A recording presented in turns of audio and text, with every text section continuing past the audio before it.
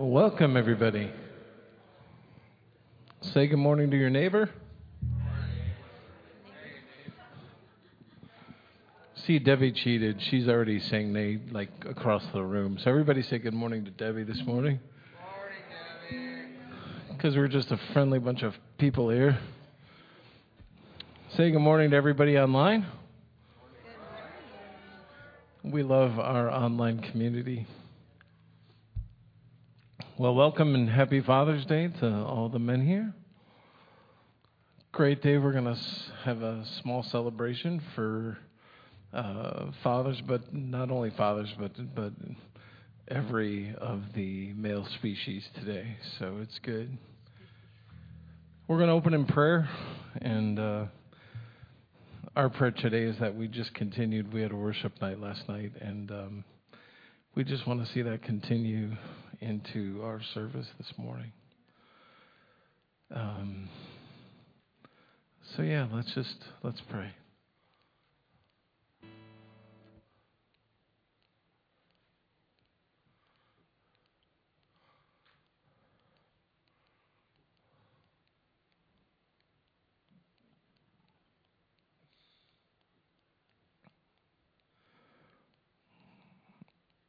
Father, we thank you and we worship you for,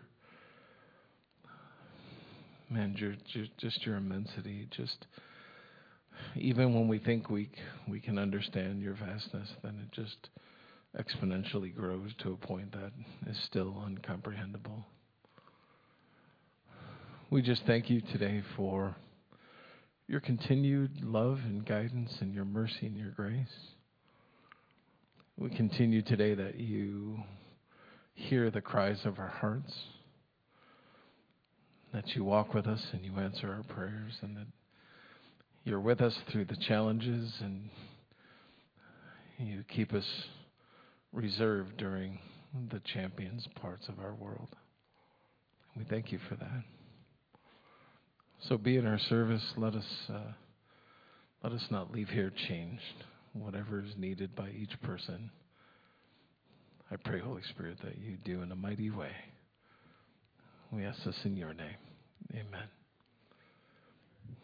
So if you feel like standing, whatever your position for this time in the service, feel free. And yeah, we're excited you're all here this morning. Yeah, watch. Brent's going to do poses every 6 minutes. So it'll be good. Who knows? You show up to service. If you're new here, this is really typically who we are. So, all right.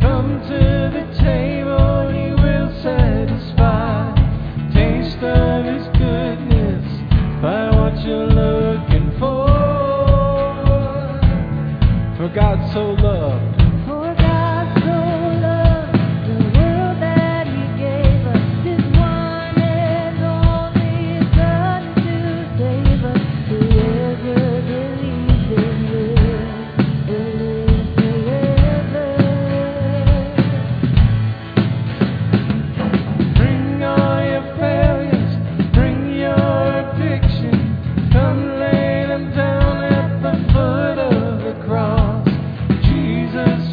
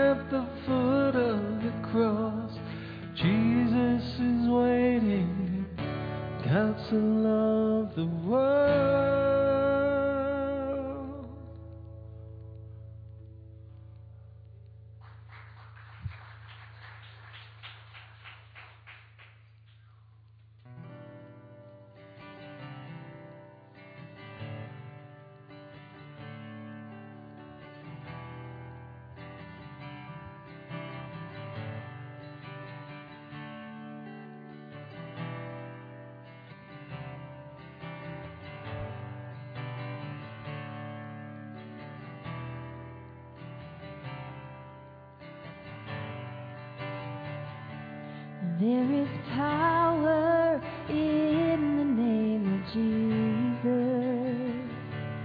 There is power in the name of Jesus. There is power in the name of Jesus to break every chain, break every chain, break every chain.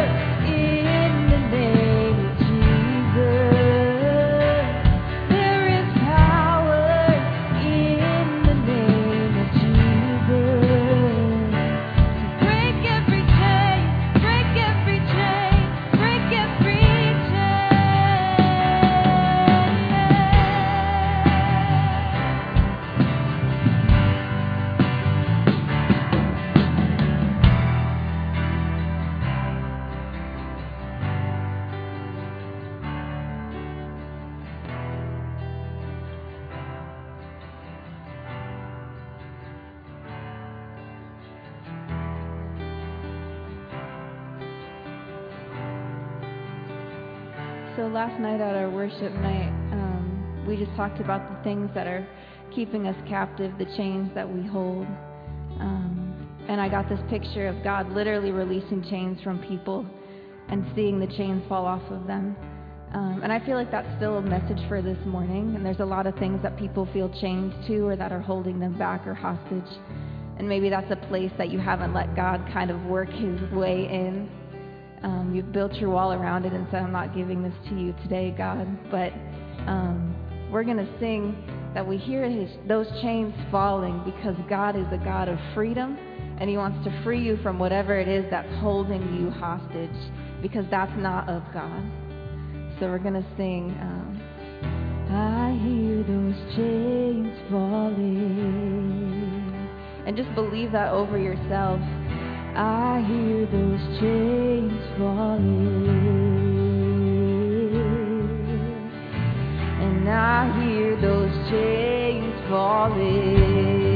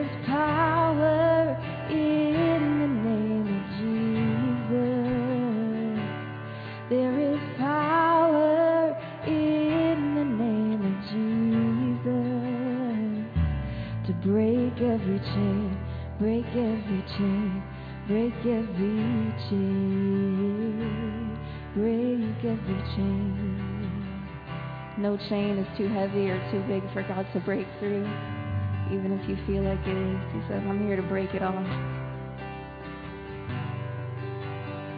God, you break every chain, break every chain, break every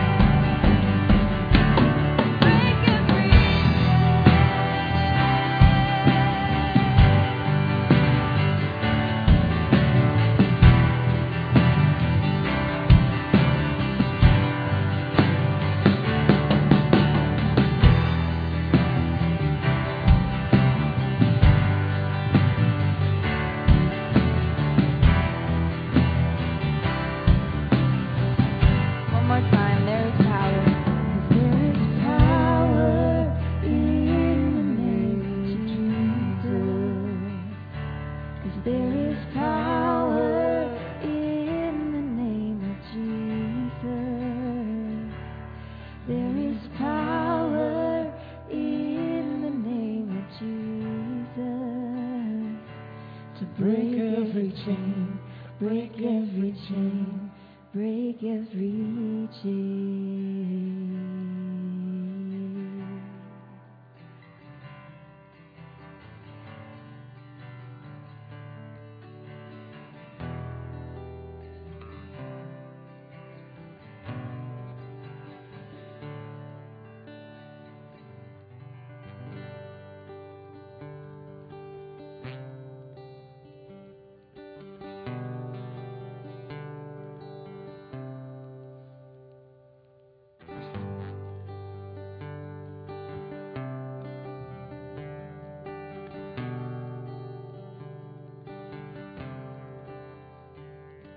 And I've heard 1,000 stories of what they think you're like, but I've heard tender whisper love in dead of night, and you tell me that you're pleased and that I'm never alone.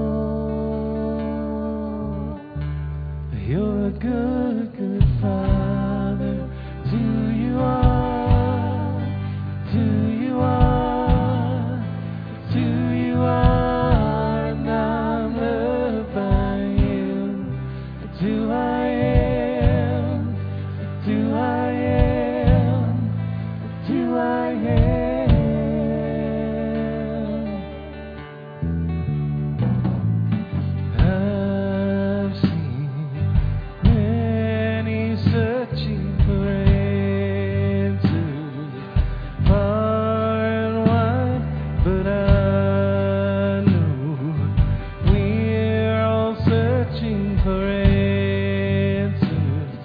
only you provide, because you know just what we need before we say a word. You're a good, good Father. It's who you are. It's who you are. It's who you are. And I'm loved by you. It's who I am. It's who I am. It's who I am. You're a good, good Father. It's who you are. It's who you are. It's who you are. And I'm loved by you. It's who I am. It's who I am. It's who I am.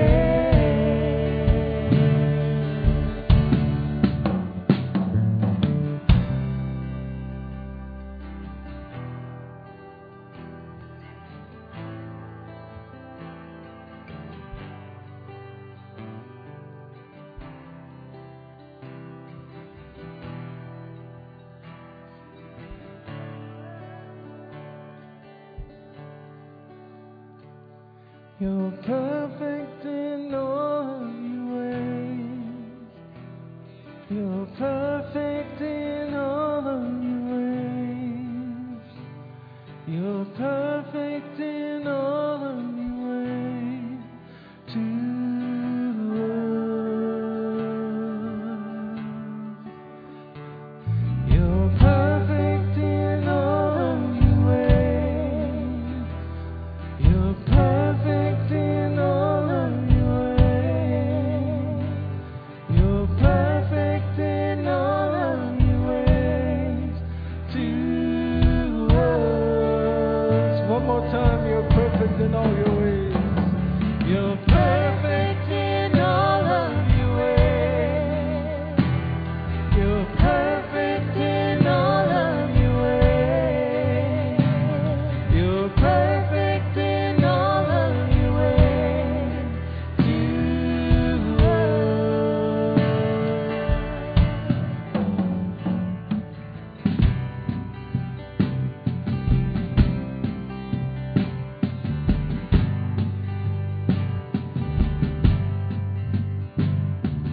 love so undeniable. I can hardly speak. He's so unexplainable. I can hardly think as you call me. Deeper still as you call me. Deeper still as you call me.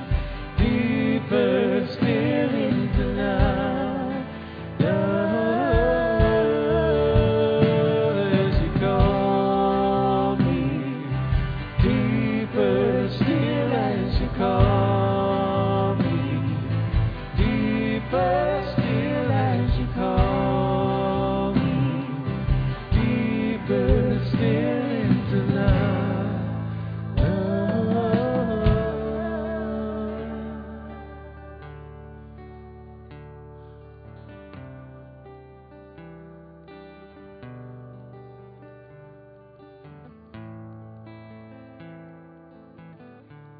You're a good, good Father. It's who you are. It's who you are. It's who you are. And I'm loved by you. It's who I am. It's who I am. It's who I am.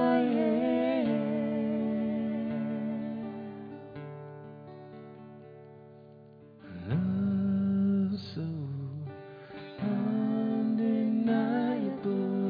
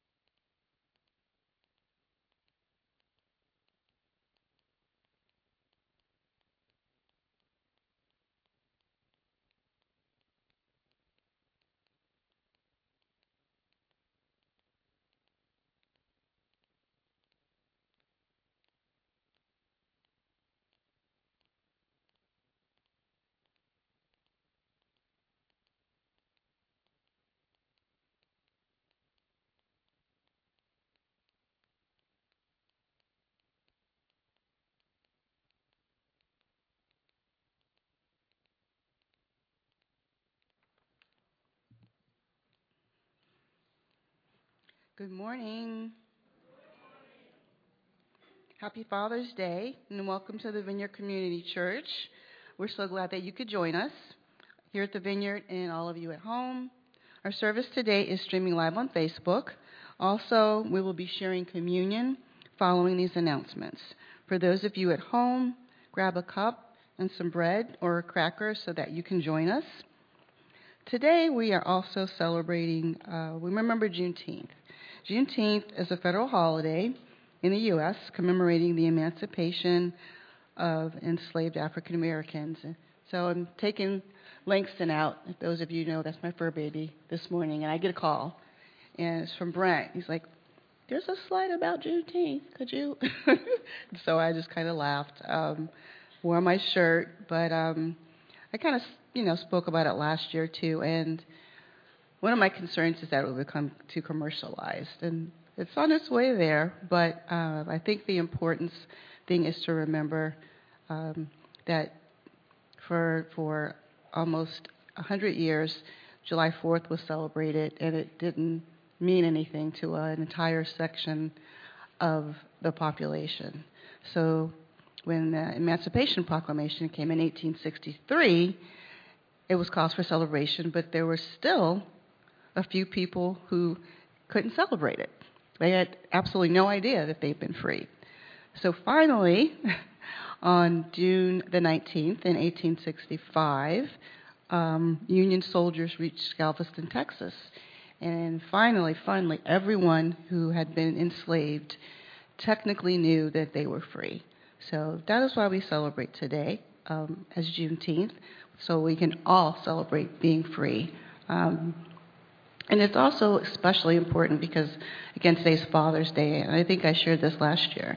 What Juneteenth means is that I can see my father on Father's Day. Those of us that still have our fathers here, that are still blessed to have our fathers here, and are African American, it means that we can see them. It means that they're not halfway across the country or somewhere sold off somewhere where we might never even know them.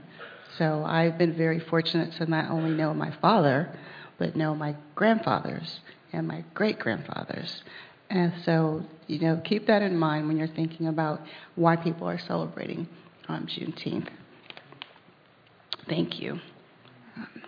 Pastor Brent is preaching from our exciting new study, Why Are We Here and Where Are We Going? Today's message is called Teach Your Children Well, found in Deuteronomy 6. Grab your Bible, your cell, your laptop, your tablet. You will also find it written partially in the back of beside your bulletin, along with a section to take notes. Today is Name Tag Sunday, and we invite you to wear a name tag. Take a moment to meet someone you don't know. And as I was walking in, Diana said, "Where's your name tag?" And I said, I don't do name tags. Come on. We would like to remind you about the building pledge cards we passed out several weeks ago. Even if you filled out one last year, we are asking everyone to pray over this and either pledge for the first time or next week's or reaffirm your original pledge. We will be collecting all 2023 pledge cards at next week's Sunday service, June 25th. If you need a pledge card, you can find them on the greeter table in the lobby. So Sunday, July 2nd, we had scheduled a outdoor service, but there's a lot going on that weekend. A couple of people are actually getting married that weekend, or the weekend before that. So there's going to be so much going on that we are not going to have that. There's an outdoor service, just not the picnic. Thank you. Not outdoor service, yes. Picnic, potluck, no.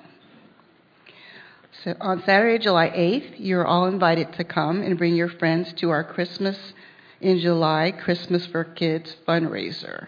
A barbecue rib cookout from 12 to 5 in the churchyard. A rib dinner meal including sides for $20, one free kids meal with each adult meal. Also a basket auction, a 50-50 raffle, and family games all right here. Our church is participating in the Calling Golf Championship for charity this year. This event takes place at the Firestone Country Club on July 12th through the 16th.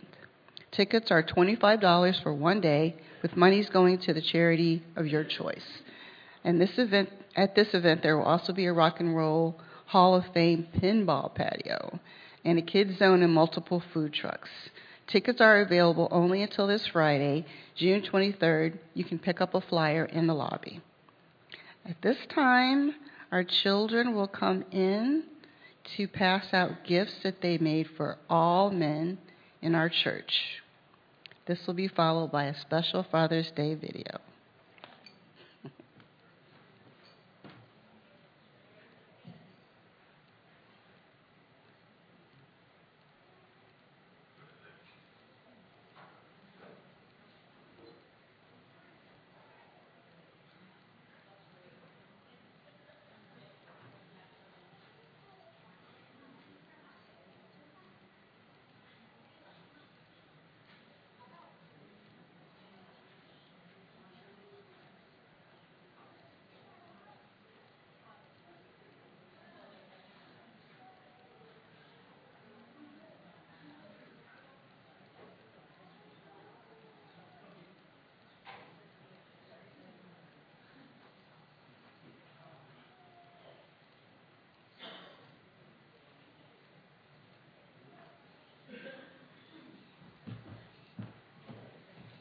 Hey, it wouldn't be the vineyard if there wasn't craziness, right?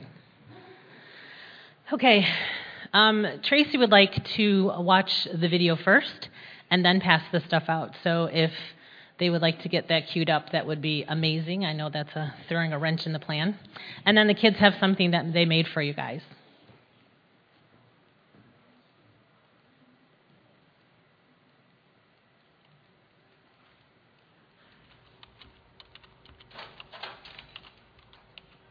Hi, I got a call about my son, Ben. Oh, yes, Mr. Mason. He's in with the principal. He'll be out in a minute. This is it. My first serious, teachable moment. A chance for me to impart the wisdom of my life to my son. If he thinks he can get into whatever he did at school and get away with it, no, sir. Not this day. Look at him. Like a sponge. Ready to soak up all my life experiences. Maybe I'll tell him about the time we... No, he's not ready for that story yet. How did the TV dads do it? Like Mr. Tanner. Or Dunphy. Or the great Mr. Belding. Wait, he was a principal. Maybe he was a dad. Doesn't matter. This is going to be awesome. I'll start with a relatable story, then show how I thought I was cool by doing something wrong, and wrap it up by how bad it got and what I learned. Finally, bring it home with a scripture and a prayer. Dad, look at me now. I'm finally a father. And both Ben and I will remember this moment as the turning point in his life. And it begins in 3, 2. Mr. Mason, thanks for coming in. Ben is free to go now.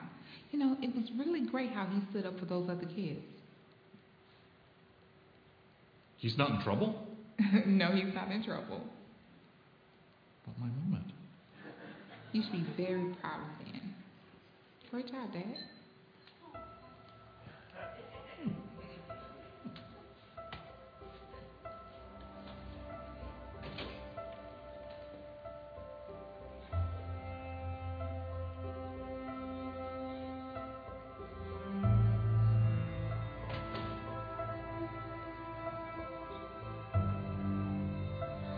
So that's a good message for all of us. Your life speaks louder than just one moment. So live it well. Be a good example. So the kids are going to, go ahead, guys. They're going to start passing things out. They made these for you. Tracy, do you have anything you wanted to say about these or no? Okay. So they made these cozies for you guys.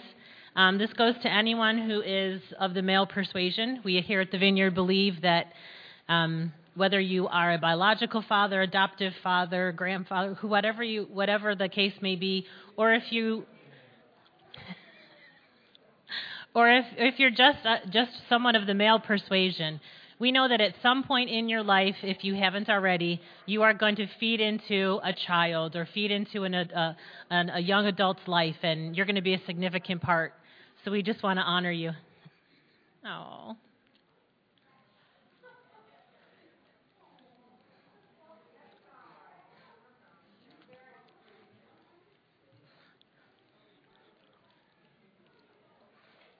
If you don't have one, raise your hand so the kids can see you don't have one.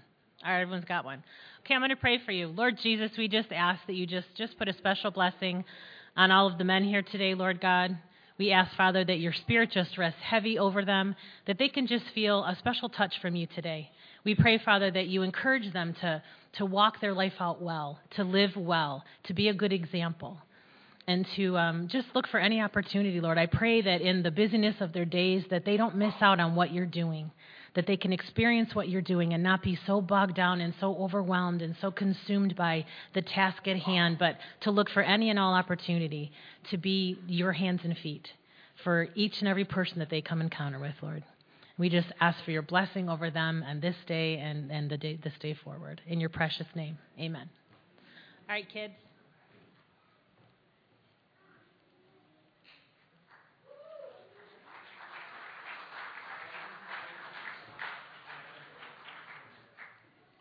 Thank you. All the father figures got one. Don't forget today's offering. We will have a small table at the back of the sanctuary for your offering, or donate on our church website or Facebook. Pastor Brent's coming now.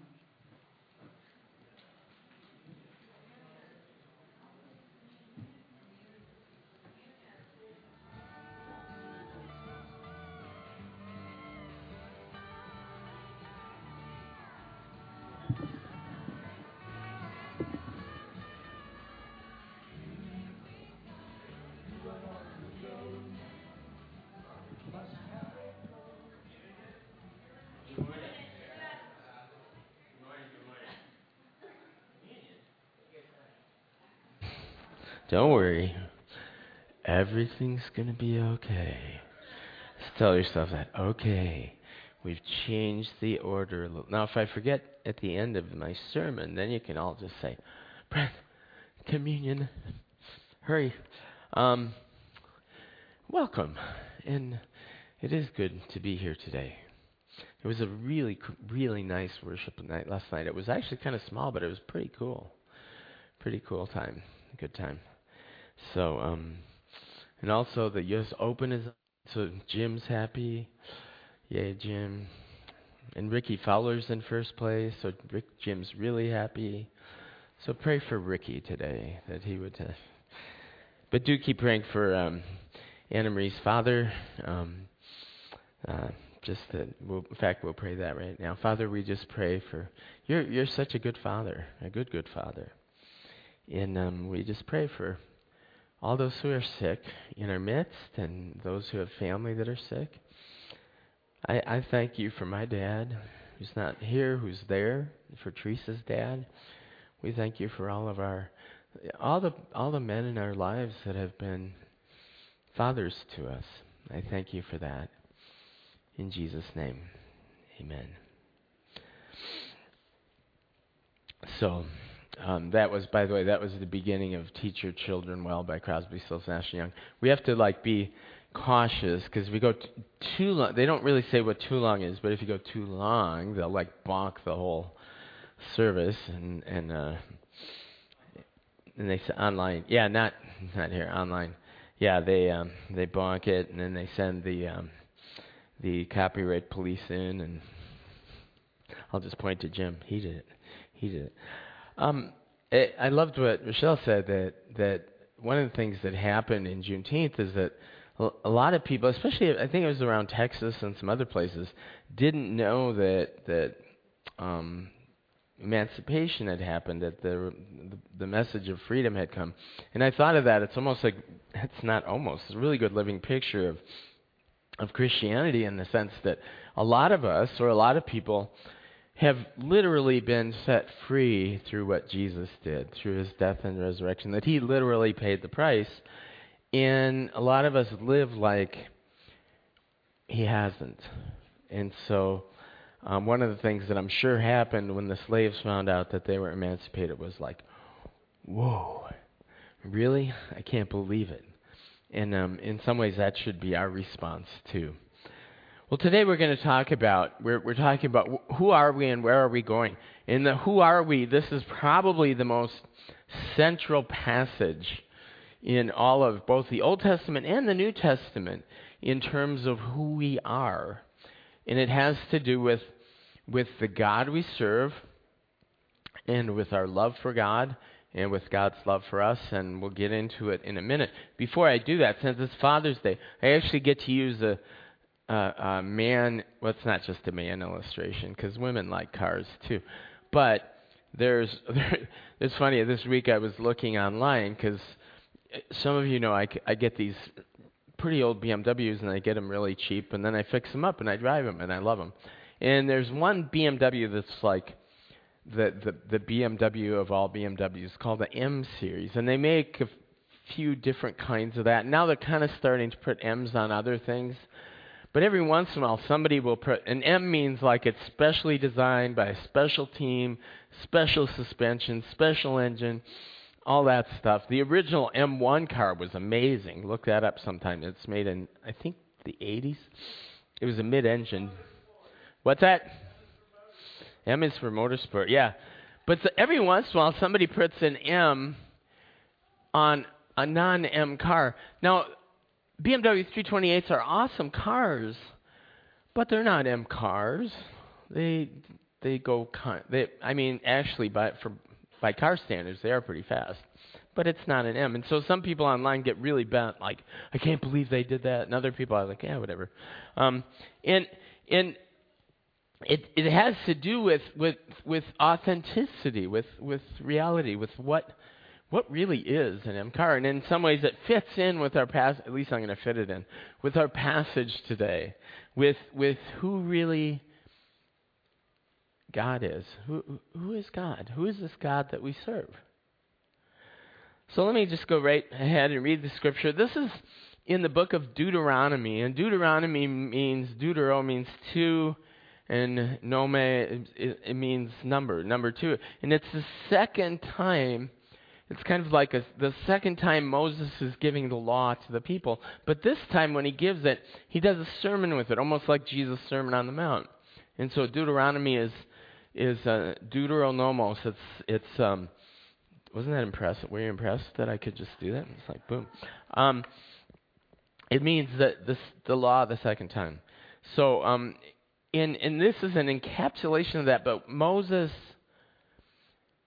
is doing it in both kind of a prayerful sermon type format. And he says in Deuteronomy 6, these are the commands and laws the Lord your God directed me to teach you to observe in the land you are crossing to the Jordan to possess, so that you and your children and their children after them may fear the Lord your God, as long as you live by keeping all his decrees and commandments that I give to you, so that you may enjoy long life. Hear Israel, and be careful to obey, so that it may go well with you, and that you may increase greatly in the land flowing with milk and honey, just as the Lord of the God of your ancestors promised you.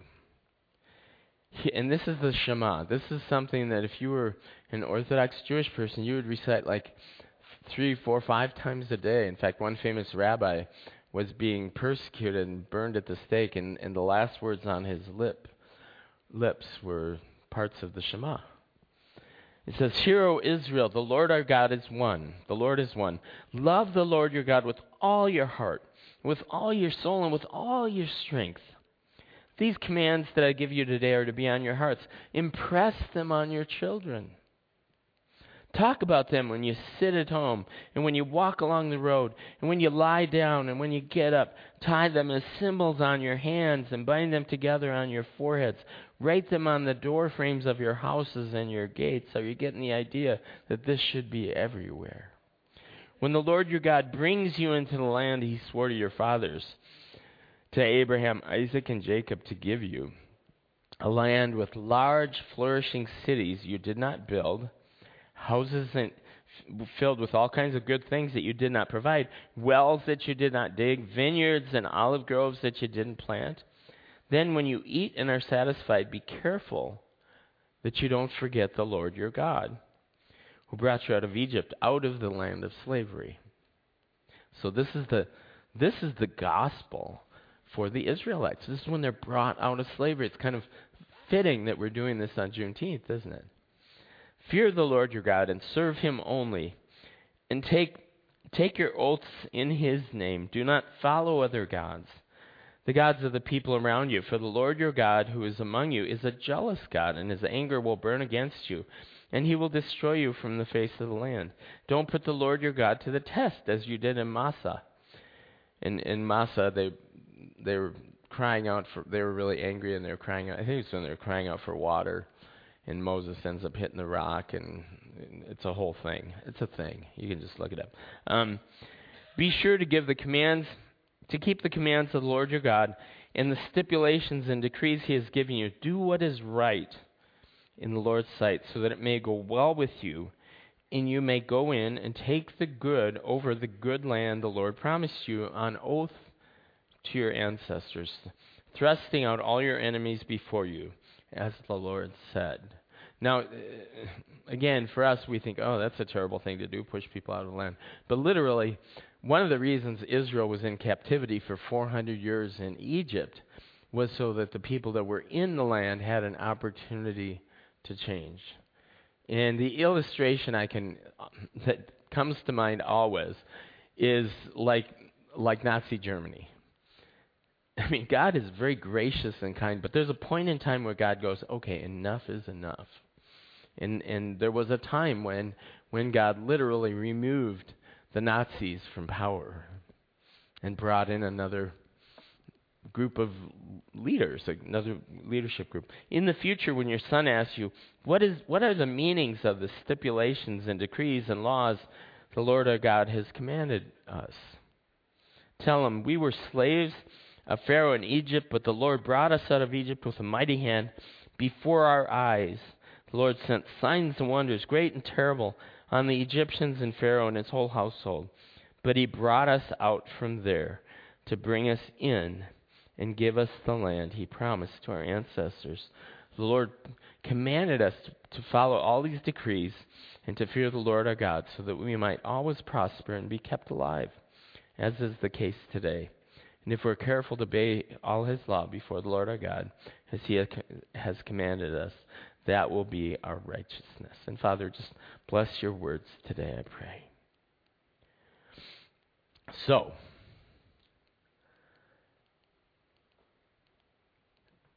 couple messages. These are some lessons from Moses.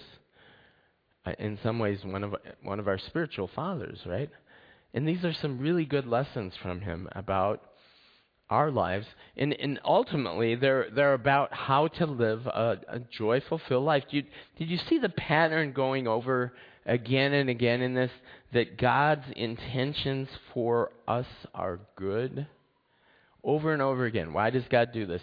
For your good, that it may go well with you, that you may, enter the land flowing with milk and honey. And that was kind of this idea of milk and honey is kind of this, almost this net that the land just was so abundant. It wasn't something that was man-made or manufactured. It just sprung forth. It would have been a vegan paradise. Just milk and honey. Oh, you can't have milk, but you could have honey. Land of honey. Oh, you can't have honey? Oh, it comes from bees. Oh. Land flowing with grass.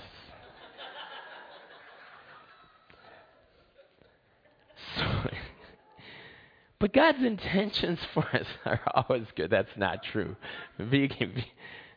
Anyway, I won't go there.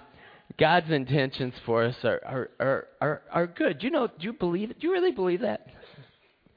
Do you believe that God has good for you? No matter what's going on in your life, no matter how bad things get, no matter, if you lose your job or find out you have cancer or any of those things, that God is always working for our good, even if it doesn't feel like it. And today we're going to talk about that, because for some of you, I think you're here and you're going, it doesn't feel like he's working for my good. So, first point, God's intentions are good. Real simple. Hear, O Israel, be careful to obey, so that it may go well with you and that you may increase greatly in the land flowing with milk and honey, just as the Lord, the God of your ancestors, promised you. And for us, the promise that's been given to us is even greater, a greater land, a greater promised land, a greater kingdom, a new world, a transformed world flowing with milk and honey and stuff we cannot even imagine. That's what God has us in store for those who love Him, for those whom He has called, for those. God's in the process of making this whole thing right. That's what God is about. That's what God is like.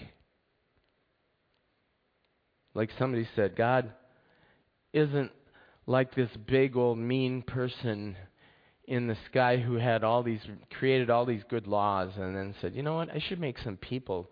These laws are so good, I'm going to create some people to follow them. That's how some of us live, though. And so, first point, God's intentions for us are good. In fact, in Jeremiah 28:29, some of you are really familiar with this. For I know the plans I have for you, declares the Lord. Plans to prosper you and not to harm you. Plans to give you hope and a future. Then you will call on me and come to me and pray to me, and I will listen to you. And he goes on there. The second thing that we learn from Moses is that we are to love God wholly. Hear, O Israel, the Lord our God is one. Love the Lord your God with all your heart and all your soul and with all your strength. These commandments that I give you today are to be on your hearts. Impress them on your children. Talk about them when you sit down at home and when you walk along the road and when you lie down and when you get up. Tie them as symbols on your hands and bind them on your foreheads. Write them on the doorposts of your houses and on your gates. There's a really cool story that our previous national director for the Vineyard, Bert Wagner, said as he was retiring. And he quoted from Micah, where it says, He has shown you, O Israel, what is good and what the Lord requires, to do justly and to love mercy and to walk humbly with your God. And he said that they used to have their grandchildren stay with them all the time. And he would go out for prayer walks, and every time he'd go for a prayer walk, he would see one of his grandsons just standing over the patio, just watching him. And one day, his grandson just said, Grandpa, where are you going? He said, I'm going on a walk. He said, what are you going to do? And he said, I'm going to talk with God. That's when I talk with God. And then he said something just amazingly cool and profound. He said, Grandpa, can I go and walk with you as you talk with God? Can I learn how to talk with God like you? Wow. Love the Lord your God. Hear, O Israel, the Lord our God is one. Now, when he said the Lord our God is one, he's not necessarily, it is numerically one, but it's more than that. It's saying he's the only one. We live in a very pluralistic society.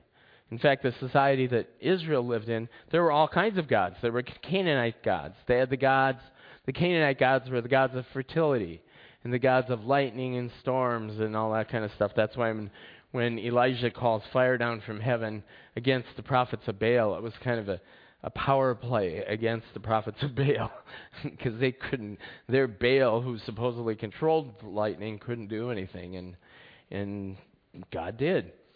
And so the point God's trying to make is I'm the real true one. I'm the true MCAR. Is what God is, much more than that. But that's what God is saying. I'm a true MCAR. I'm it. I'm the only ultimate real one. There are other spiritual principalities and powers out there, but they don't have your best interest, and they are created. I created all that exists. I am. When Israel, when Moses asked God who he was, he said, I am that I am. I am. And see, we live in a culture, they lived in a culture that had many gods, and in some ways we live in a culture that has many gods too, because we live in a culture where people go, well, we create gods in our own image, don't we? Well, I have people tell me all the time, well, I like the God of the New Testament, not the God of the Old Testament. I'm like, yeah, they're kind of the same. They're the same. You're talking about the same God. We're not talking about two different gods there. Or I love, one of my favorite pictures of this is in Talladega Nights with the legend of Ricky Bobby. Any of you saw Talladega Nights? Oh my gosh, it's like a really funny movie. If you like really dumb humor, it's awesome. But anyway, Ricky Bobby is like this. It's a comedy with Will Ferrell about these NASCAR drivers. Ricky Bobby's one of them, and he ends up becoming this famous NASCAR driver. And during one of the scenes, they're sitting down at dinner to pray, and we get this great theological lesson from them. And Ricky Bobby sits down. He's got his whole family with him. And let me read his prayer. This is his prayer. Ricky Bobby says, Dear Lord baby Jesus, Ricky Bobby prays, we thank you so much for this bountiful harvest of Domino's, KFC, and the always delicious Taco Bell. I just want to take time to thank you for my family, my two beautiful, handsome, striking sons, Walker and Texas Ranger, or TR as we call him. And of course, my red-hot smoking wife, Carly, who's a stone-cold fox. Dear tiny Jesus in your golden fleece diapers with your tiny little fat, balled-up fists pawing at the air. At that point, Ricky, his wife, Carly, interrupts him and says, Hon, you know, sweetie, Jesus did grow up. You don't always have to call him baby. It's a bit odd and off-putting to pray to a baby. And Ricky says, well, I like Christmas Jesus best. And since I'm saying grace, when you say grace, you can say it to grown-up Jesus or teenage Jesus or bearded Jesus or whatever Jesus you want. Isn't that a great summary of our culture? I want to pray to the God. Now, let me give you another picture. This is a picture from Tim Keller. He's one of my spiritual fathers. He said, it would be kind of like, you know, sometimes we have a hard time when somebody says, well, there's only one true God. And he says, Tim Keller said, well, when people have a problem with that, he used the illustration of there being one true you. And what if somebody came up to you? I was thinking about that. If somebody came up to me and said, hey Brent, I'm writing, and this is an illustration from Tim Keller too. He didn't use me, but I'm writing a book about you, Brent. And I'm like, oh, that's interesting. So what are you writing about it? Well, I'm writing about how you're this little skinny guy with long blonde hair who never takes risks, who's always serious, who hates fast things and music and mechanical things, and really hates the smell of cigars and hates ice cream. And I'd be like, how many of you would think of me right away when you heard that description? Okay. No. So God's the same way. God's like, that is not what I'm like. And there's a great quote by Tim Keller that we actually need the God we didn't create. Our hearts most need the God we didn't create. We need a God outside of ourselves. We need a God who, when we're feeling completely unloved, if we only have the God that we've created in our own mind, then that God is about as big as we are, and that's about all we get. When I'm struggling with whether or not God loves me, I need to hear the words from the omniscient, the omnipotent, the all-powerful God. Brent, I love you so much, I sent my son to die for you. When we're feeling guilty, I need a God who literally came into this world to die for me. I need a God that I didn't create. I want to know.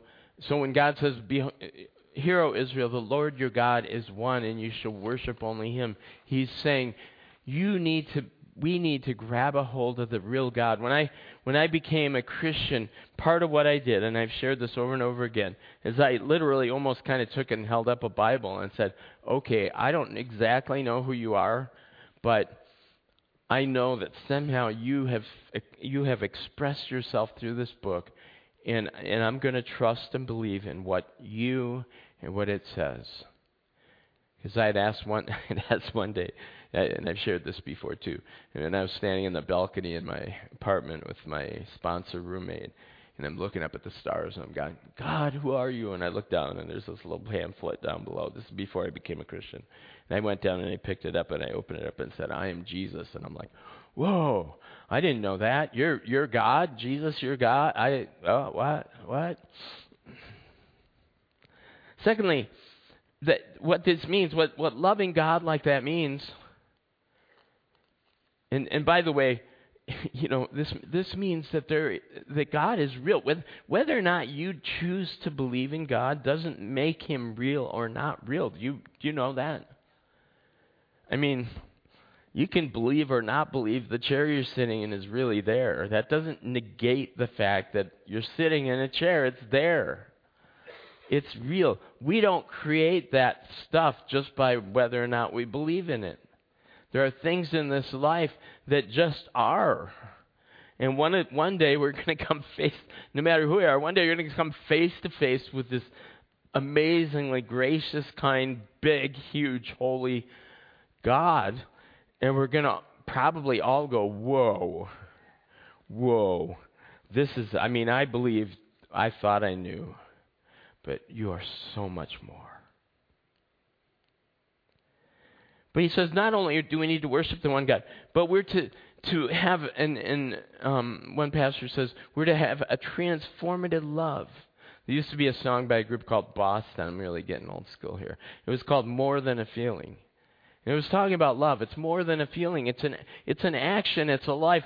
Teresa and I we were doing, for our fall book study once, we were doing 40 Days of Love by the Saddleback Community Church pastor, by Rick Warren.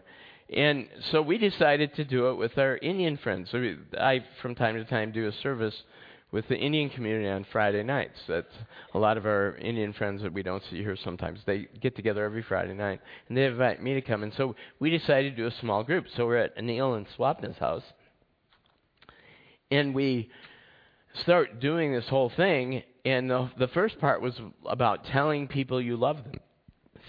Telling people you love them. And we get like 3/4 of the way through, and all of a sudden, one of them raised their hand and said, in India, we never tell people we love them.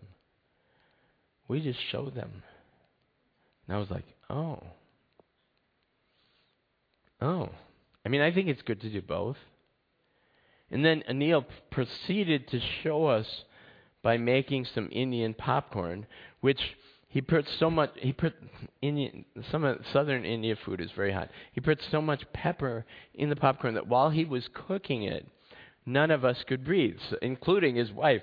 So we had to open the doors, and we had to kind of go stand by the balcony so we could breathe. And I just thought, Anil, you're loving us so much, you're almost killing us. It's like... So, believing in God isn't just verbal, but like he says in this passage, we're to love the Lord your God with all your heart and with all your soul and with all your strength. Where have we heard that before? When Jesus said, this is the commandment and the other is like it also, that you shall love your neighbor as yourself. And those who get that are not far from the kingdom of heaven. And then he says this interesting thing. He says, impress them on your children. Talk about them when you sit at home, like Bert Wagner. And when you walk along the road, and when you lie down, and when you get up. He's saying, let God fill every aspect of his life, not just when we show up here. Let him fill your how much time is there between lying down and getting up? That's pretty much our whole life. He's saying basically your whole life should be impregnated with the presence and power and grace of God. Tie them as symbols on your hands.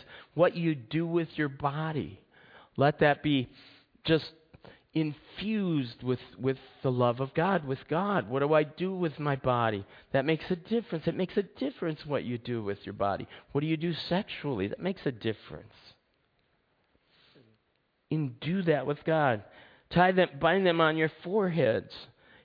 And he's basically saying, and actually they used to wear these things called phylacteries. They would wear these things on their foreheads, literally. But they weren't stupid. They knew he was talking about our minds. Let our minds be flooded with the grace of God. Write them on the doorposts of your house, that your house should be filled with God. And at your gates, that our actions outside of our house and outside of our church at work should be filled with God. It matters how we do our jobs. It matters in the society that we live in. We're to trust God wholeheartedly. Don't put the Lord your God to the test as you did in Massah. Be sure to keep the commandments of the Lord your God and the stipulations he has decreed. Do what is right and good in the Lord's sight, so that it may go well with you, and you may go in and take over the good land the Lord promised to your ancestors, thrusting out all your enemies before you. Now, I want to clarify one thing in this. Often people think of the New Testament as grace, the Old Testament as law, and that's just not true. When did God deliver the people? When did he save them? Before or after he gave them these laws? When did he deliver them? Before. I want to communicate. This is one thing I want to really communicate to you today. The Exodus is a living picture of the gospel. The people were in bondage to slavery. God comes and rescues them through the blood of the Lamb over the doorpost. Remember that whole thing? Put the blood of the Lamb over the doorpost. He rescues them by the blood of the Lamb. They pass through the waters of baptism. And these are, I'm not just making this stuff up. This is like a living picture that God's going, this is how I'm going to bring salvation about on a huge scale. This is a smaller scale for the Israelites. But we're to trust him. Do what is right in the Lord's God, so it may go well with you.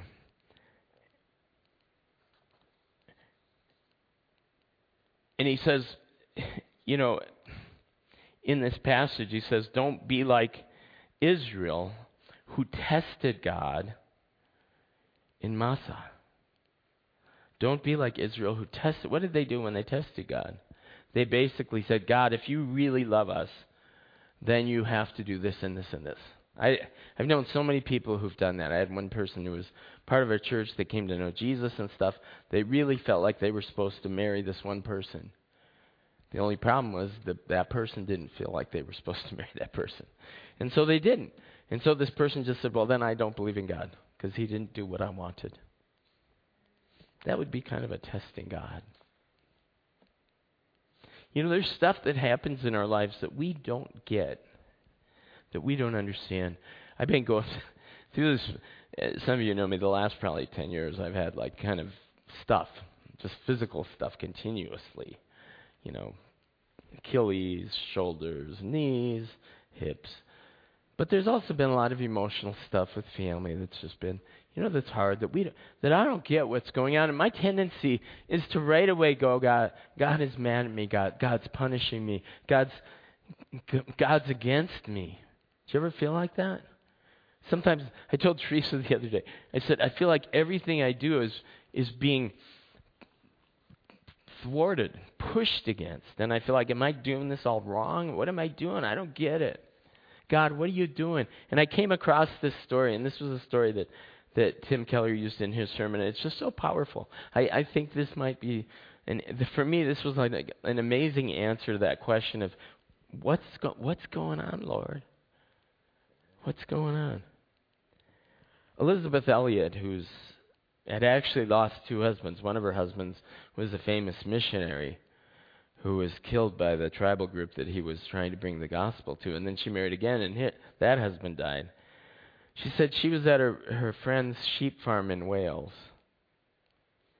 And once a year, they had to take the sheep and dip them in this vat of antiseptic.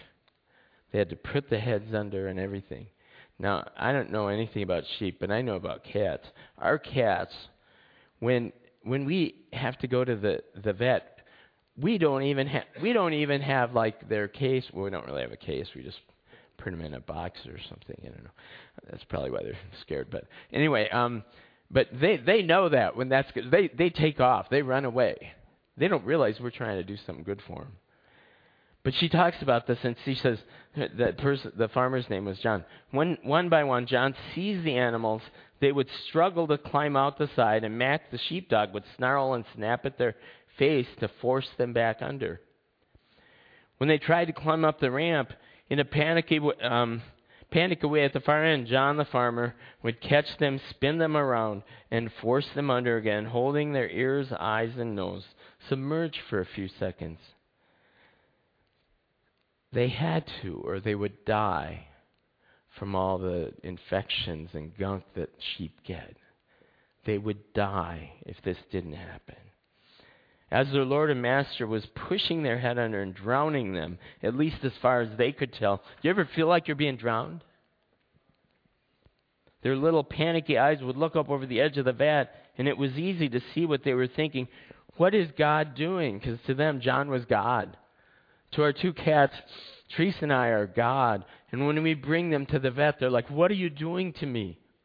Or even when we had to bring our daughter in for some of her first shots, she looked at us like, what are you doing? You know, you evil people, you're letting people put this horrible thing in me. Is suffering for nothing? Is our suffering and the panic we feel when drowning in sorrow or confusion nothing? Can God be trusted? Elizabeth, whose first husband was speared to death by many who was trying to reach with the gospel, and whose second husband died of cancer, continues. I've had experiences in my life which have made me feel very sympathetic to those poor sheep.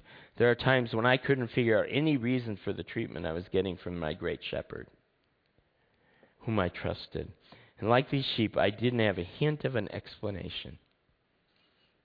God didn't tell me why. There will be no intellectual satisfaction on this side of heaven to that old question, why?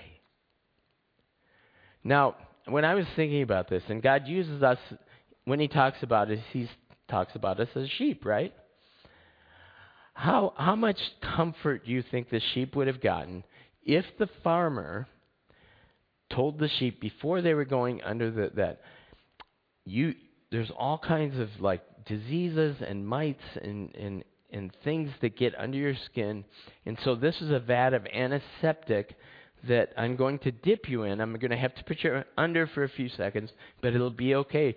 But what I'm doing is to protect you. I'm doing something good for you, but it's not going to feel good, okay? And the sheep would all go, wah, wah, wah, wah, wah, wah, wah, wah. Would sheep get it? Would the sheep understand what was going on? What makes us think? And we have, like again, this is from Tim Keller. He says, we have more in common with the sheep than God has with us. God is so much greater and so much more powerful and so much that even if He told us what He's doing, we wouldn't understand. Do you get that? There are times in my life, like right now, some stuff going on, that I don't get. And I have a choice to make. I can either say, well, forget it. If God's not going to do this, then I'm not going to follow Him anymore. We can do that. We can choose to do that. We can be like a sheep that says, I'm getting out of this thing. Elizabeth goes on. There'll be no intellectual satisfaction on this side of heaven to that old age question, why? But although I haven't found intellectual satisfaction, I have found peace. And I can say the answer that I say to you is not an exclamation, but a person, Jesus Christ, my Lord and God. It is He who was the Word before the foundations of the world, suffering as a lamb slain. And He has a lot up His sleeve that you and I haven't the slightest idea about. And He's told us enough so that now we know that suffering is not for nothing. Our suffering is never for nothing. And that brings me to my last point. Always tell the story. It's kind of interesting because the last part of this is like Moses is giving a sermon, and the last part of his sermon is, what do I do? Or he says, when your children come, when your sons come, and in those days it was more sons, but we would include sons, daughters. When they come and ask you, why do we live this way? You know, one of my Old Testament professors, Dan Block, said one day his kids, when they were getting to be teenagers or whatever, go, how come we have to live like Neanderthals and everybody else gets to do whatever they want, you know? Or, you know, when Bethany was littler, she was like, why do we have to do this, you know, kind of thing. And you could, you know, the famous parental answer to kids is what? Because I said so, right? Now, God could do that, right? Don't you think the one who created us has a right to do that? But does He do that? No, listen to this. Now, again, this is before the gospel as we know the gospel. His answer to that is this. In the future, when your son or daughter asks, what is the meaning of the stipulations and decrees the Lord our God has commanded you? In other words, why are we living like this? Why are we living different from the world around us? Tell them, we were slaves of Pharaoh in Egypt, but the Lord brought us out of Egypt with a mighty hand. Before our eyes, the Lord sent signs and wonders, great and terrible, on Egypt and his whole household. But He brought us out from there to bring us into the land and to give us the land He promised to our ancestors. The Lord commanded us to obey all these decrees and the Lord our God, so that we might always prosper and be kept alive. And if we are careful to obey all His laws before the Lord our God is commanded, that will be our righteousness. And do you get what the first thing God does here? When He asks, why are we living this way? He doesn't say, because God said so. You know what He says? He tells a story. He tells the story of the deliverance. He tells this early version of the gospel. He says, because we were slaves in Egypt, and we were hopeless, and yet God heard our cries, and He sent a deliverer, and He delivered us from slavery and bondage. In His love, He called us out of Egypt. In His love, He washed us through the Red Sea. In His love, He cared for us. And what they had to do, remember that whole story in Exodus, is they were to kill a lamb and put the blood of the lamb over the doorpost. And when they would ask, "What, Father, why do we put the blood over the doorpost?" Like Tim Keller says, probably the father would go, I don't know. It seems kind of weird to me. But later on, when John the Baptist sees Jesus, what does he say? Behold, what? The Lamb of God who takes away the sin of the world. Do you see what Moses is doing here? He's telling people, when people start asking you about your life, when they start asking you about why do you do what you do, you don't just go right into the moralism because God said so. And you're going to go to hell if you don't. You know, that isn't where he goes. The first place he goes is because God is good, because He delivered us. The blood of the Lamb went on their doorposts before the law went on their doorpost. Do you get it? Grace. Grace. We preach grace first. I run into people all the time that are living crazy, weird lives. My first thing isn't, one of the places Teresa and I worked, there's a lady who had just become a Christian. She was really zealous, and she started going to this really conservative church. It was super conservative. And there was another lady there who was this really strong feminist, pro-abortion feminist woman. And she her name is Barb, and she actually, I felt like God was kind of had an opening there. So me and another guy asked her once if she wanted to do a Bible study, and she's like, yeah, I think that'd be cool. But in the meantime, this other person came up to her and said, you have to obey your husband because the Bible says so. And the woman wasn't even married, and she came up to us and she goes, what the heck is she talking about? Law before grace.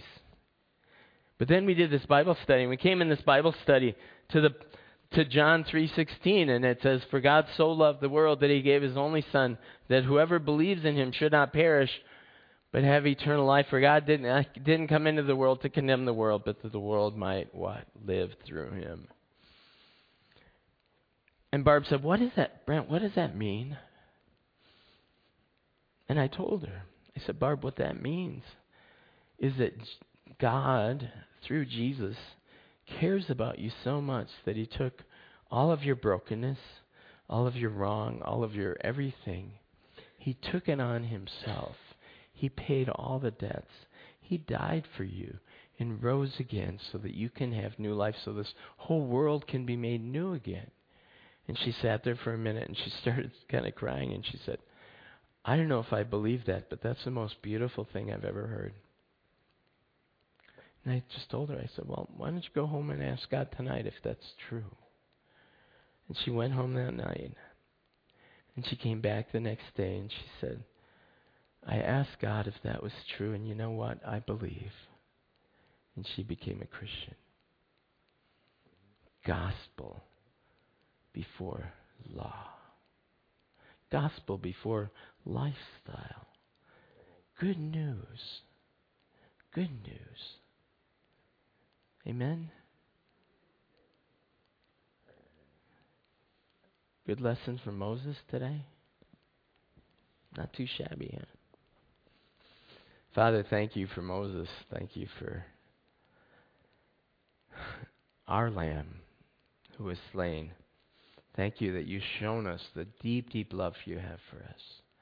Thank you you've shown us that we are forgiven.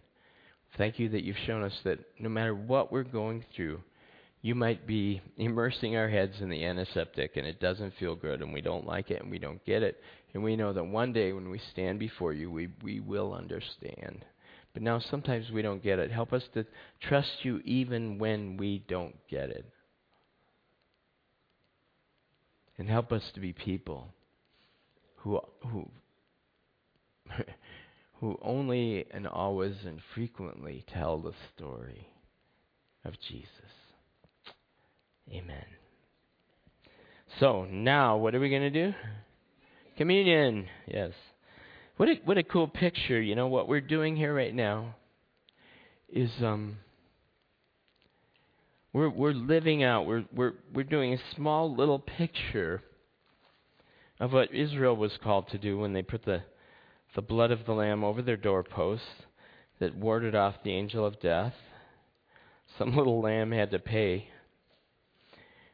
And when it came to us, God himself took our sin and said, this is my body that's broken for you. For you. For you. For you and you and you.